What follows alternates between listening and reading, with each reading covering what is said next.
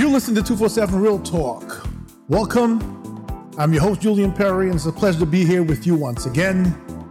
Hope you had a great week, and here we are on another discussion. Something I'm going to call, I guess, for this week and next week, Election Watch. Depending on the schedule on Mogul TV, this might air after the elections, but I'm hoping that we get at least one episode in before.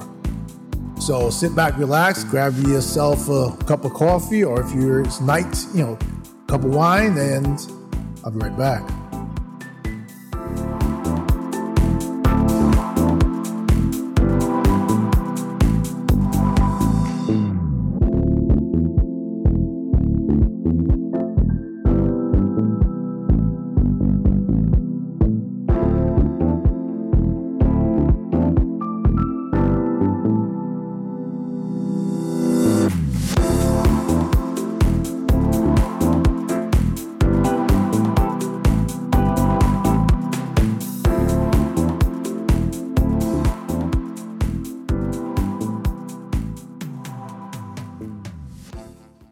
So welcome once again to 247 Real Talk Podcast. It's a pleasure to be here with you, as I mentioned before, and I'm going to jump straight into it. This won't be a long episode, but it's certainly going to be one that I need you to hear, and I need you to make a commitment to share it with everyone you know, because we're going to talk about the upcoming midterm elections. Not specifically about any candidate, but we need to use this as a catalyst to get moving. I've seen a few different commercials and infomercials about people of color talking about getting out and voting. And I guess we can break this into two parts, or maybe more than two parts. But getting out and voting is really important. It's important because, forget about the candidates for a moment. We're going to come at this from a different angle. It's important because, first of all, I think we need to get into the cadence, into the habit of voting. I hear about so many people talking, saying, now I'm not going to vote this time. What difference does it make? They tell you every vote counts, but it doesn't matter. They're going to elect who they want to elect. That is not true. There are segments of society, other races, who make it their mission, no matter what age, in a wheelchair or walker, being carried to cast their vote. And when the elections are over and the vote goes exactly how we thought it would have, and in many cases that's against us, kind of the candidate we didn't want, then we throw our hands up and you say, you see, what's the point of voting? But we need to get into the habit of voting because we need to use that as a part of our rebuilding. Rebuilding, and where I'm coming from is what I've spoken about in previous episodes, and that is finding our power. We had in our lifetime so far a colored president of the United States, a black president of the United States. We've had a few members of Congress. We have a member in the Supreme Court, or two, or maybe one, it depends on how you look at it. But the point being that those cannot be the only brilliant people that we have, the only capable people that we have. Over time, if you ever look at history and look at the truth of many things that we use today, and how they were invented and by whom they were invented. And we find out that people of color had great roles in many of the inventions, and even were the inventors of many things that we use today, or many things that we use today that evolved from their invention. There's no question that there's no disparity in terms of having brilliant people as colored people versus any other race, versus white people. And I always preface that with saying, having the conversation about colored versus white is not one of prejudice or racism to me. It's a conversation about equality. It's a conversation about making up from how far behind we are. It's about conversation about recognizing the impact and the conditioning that we've been subjected to. It's a conversation about saying, you know what? I recognize that there are enough of us fighting for this cause, and in unity we stand. Can you imagine if all the people of color, and remember, people of color, let's understand this, people of color are not just African Americans, they're people of color. There's many mixtures of people who are mixed with African American, with other races around the world. When we unite, imagine our numbers even here in the United States of America. We have to get to the point where we are tired of people making decisions that impact us the most, while other races get to walk off into the sunlight or into the horizon or whatever, finding all these loopholes to increase their wealth, while no one does anything for us. I don't want to hear presidents talk about understanding systemic racism, understand the problem of black people, and then throwing some crumbs at us so that they could mark a checkbox off on their chart to say they helped, so that they can solidify their legacy to saying, oh, I did something for people of color. No. What you did was carry on the same charade that we've been dealing with for so many years. It's just different. It's just not as profound as when we were in slavery. But the fact of the matter is that whenever we rise united, someone else finds a way to put us down. And if we decide that we are no longer going to allow that to happen, if we decide that we're going to stop being jealous of each other, if we decide that we're going to start telling each other the truth, if we decide that we're going to accept the truth when we're told, we're going to receive it just as we deliver it, if we decide that we're going to turn our anger into activism, if we're going to turn our anger into power the right way, building wealth, starting by building unity, starting by supporting our own businesses of color, of colored people's businesses, starting by the business owners, starting by raising your standards to make sure that when someone, even a person who is not colored, comes into your store, they have a better experience than anywhere else they go. In how you receive them, in how you service them, show them our intelligence that's inherent in who we are as colored people. We are a quilt of races that have been mixed over years, but we're facing the same oppression. We see some of us come up, as we call it. We've got people out there that are making money. And I guess because they have come up and have no intention of going back down, that it's hard for them to part in a meaningful way with what they have to help lift others up. I also understand that there's some disappointment there maybe that they have that when they try to lift us up, we're not receptive to it. Our children need to go to better schools. We have great minds in our colored community that are teachers, that are leaders, that are mentors. We need to support them. We need to teach our people who have been conditioned to survive by following the what do I want to call it? The conditioning that we received from the rich and famous. The ones who put us in the neighborhoods with no hope, with no way out, with horrible schools, with no resources, and then they flood our neighborhoods with drugs and give us that as the only way for our young people to make a living that resembles anything that they have. We see in New York here, we see a lot of shootings. It's happening every day. And almost every other day, there's a kid getting shot outside of school here. But if you really think about that for a second, we have been living under that oppression for so long. We've been living under that conditioning for so long that the initial use of the gun has become our way of solving every problem now. That is not something that we woke up one morning and started to do.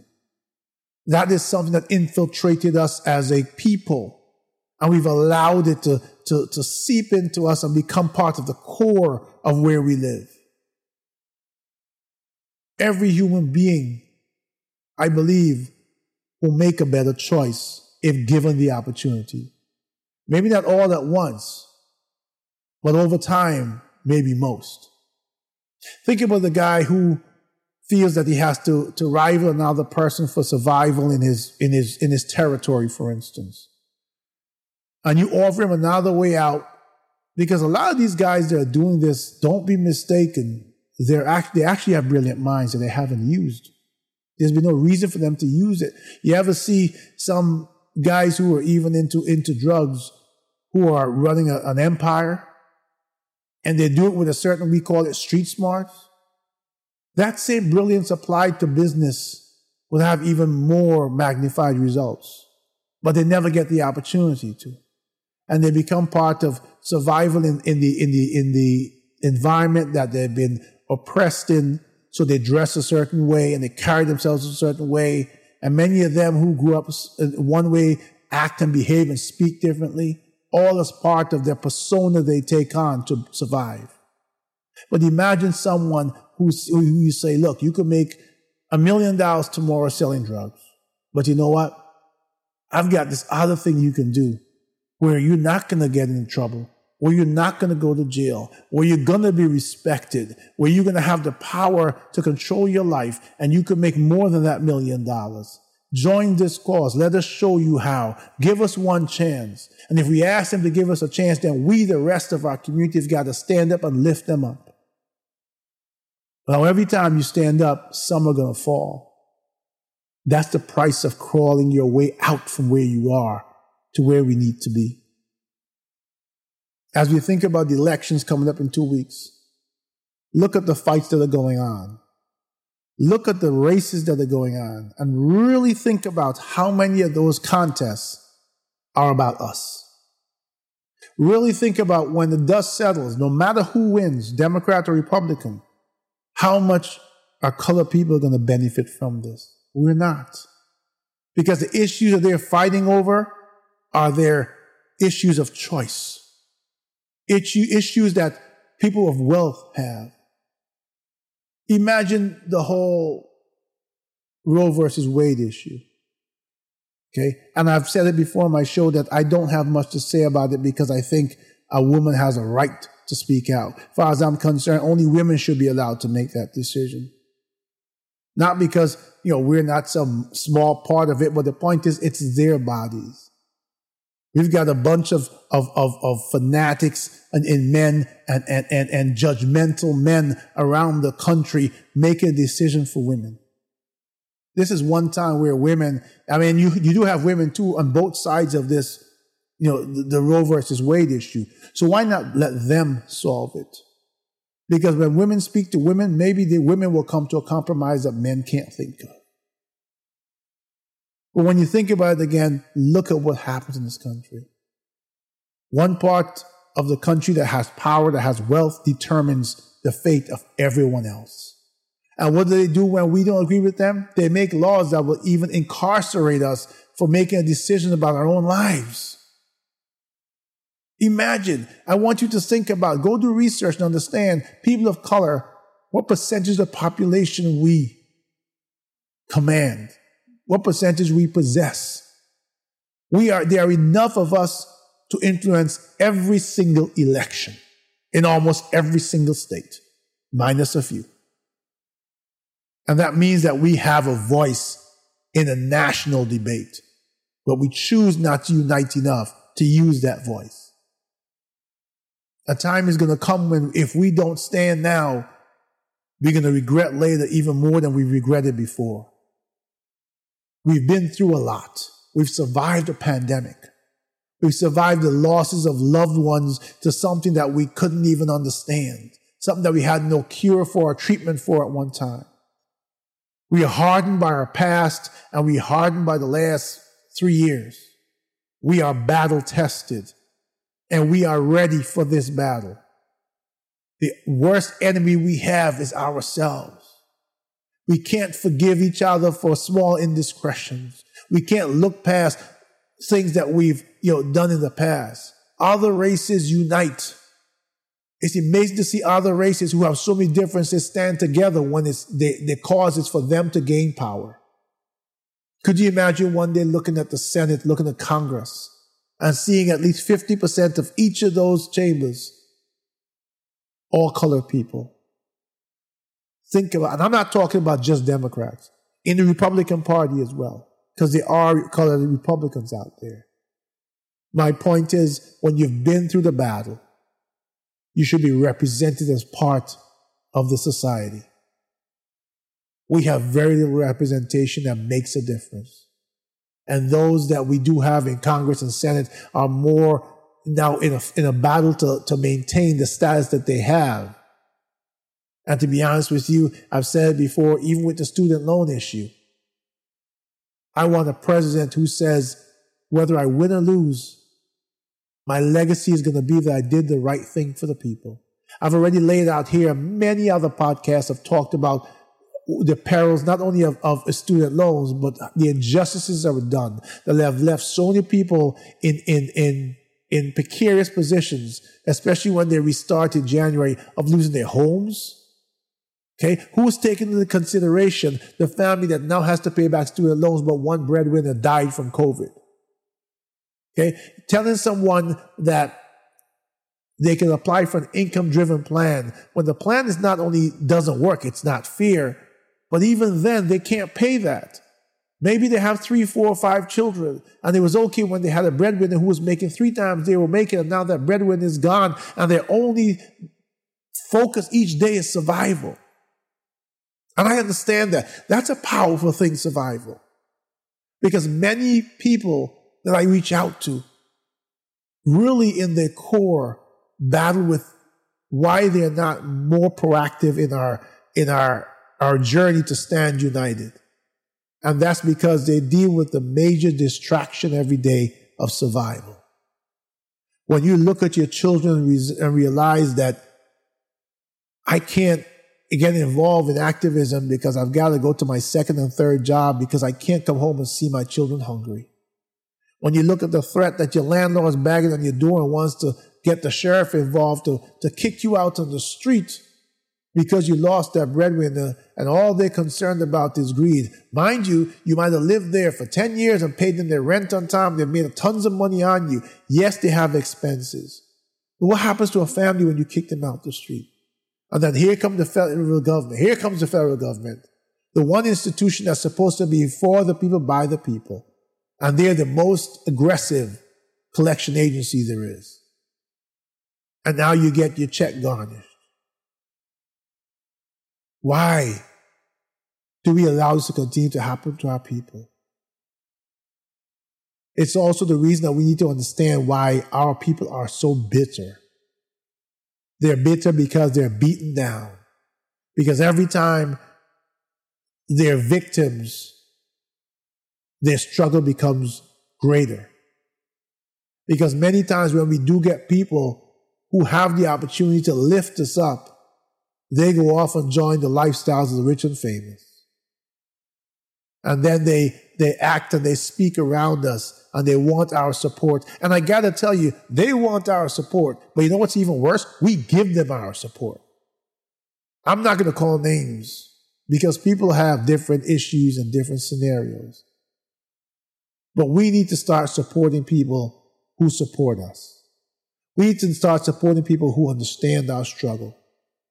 We need to take our minds off of materialism and then put it towards humanity, towards understanding what's righteous, towards building our communities to the point, again, where we can make a difference, towards getting to a point when any decisions are made in the United States government, they need to meet with us because we are a big part of whether they succeed or fail. You think about the colored people around this nation, how much money we spend. Imagine if we started going back in time and spending that money on colored businesses only. Not because we are being racist or prejudiced, but because we decide to make a universal stand to support our own since no one else does it. We leave our houses every day and we go to, or wherever we go shopping, and we go to businesses that are not owned by our own. But we can't blame us for that completely because we also don't have business owners that cover every single industry in this country. Yet we have other races that do. It starts with a conversation, but it also starts with a commitment. And it starts with getting towards the people who are struggling the most, the ones who are likely involved in the violence in our communities, and eating away at that fabric, letting them know that there is a choice. I believe why this has failed so many times because we tell them there's a choice. But the choices we show them don't compare to the momentary glory that they feel living the life they do. I'm going to ask you again, looking at you right through this camera, that if you yourself can't do it right now, to mark it down on your to-do list as a priority to become part of this movement. I'm going to ask you to take this podcast and put it on your Facebook, put it in your Instagram, put links to it, share it to as many people. If we can get this message out to 100,000, 200,000, 300,000 people, and then we daisy chain it so those people share it, you ask them to do the same thing. Think about the difference you can make. It's great for the support I get, and it's great for you, and I feel very honored to look at the numbers and see people listening to me every week. But it can't end there. I don't have the reach to your people, to your friends, and their friends' friends. And they may be looking for this exact conversation to become part of something. Share it so one day we can be a part of it.